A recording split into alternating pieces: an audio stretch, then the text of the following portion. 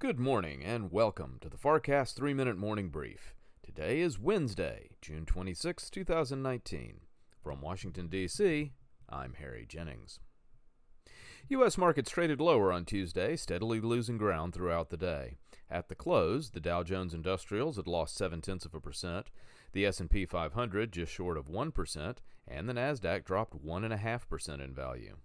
For the day, the Dow shed 179 points to close at 26,548. The S&P 500 fell 28 points, closing at 2917, and the Nasdaq lost 121 points to finish the day at 7884. In headlines, following a subpoena from the House of Representatives, Special Counsel Robert Mueller will appear for public testimony in the House on July 17th.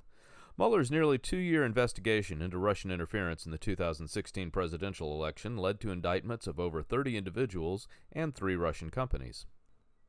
In economic news, Treasury Secretary Steve Mnuchin, in an interview from Bahrain with CNBC this morning, indicated that a U.S.-China trade deal was 90% complete and expected this week's meeting of President Trump and President Xi to make progress in the stalled talks. In overseas trading, Asian markets were mixed in Wednesday's session. Japan's Nikkei fell 0.5%.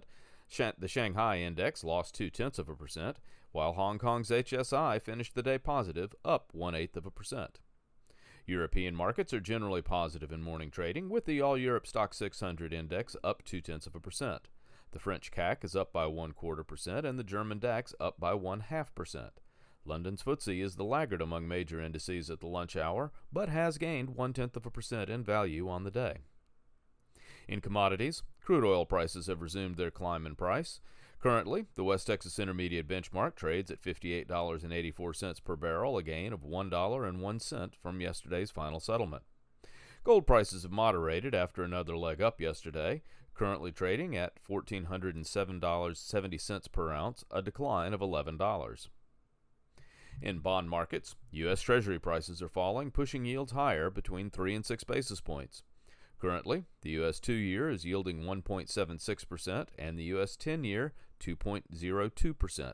The 2 to 10 yield spread is now at 26.7 basis points. U.S. futures traded slightly positive through the night, but after Treasury Secretary Mnuchin's comments, they have surged higher.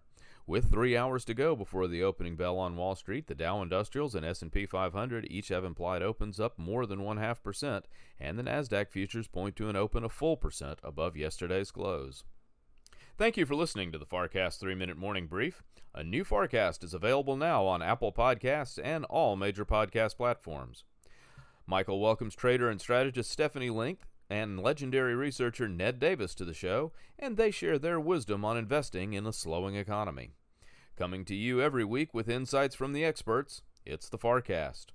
Wall Street, Washington, and the world. From Washington, D.C., and for the FarrCast, I'm Harry Jennings. From all of us at Farr Miller in Washington, have a productive day.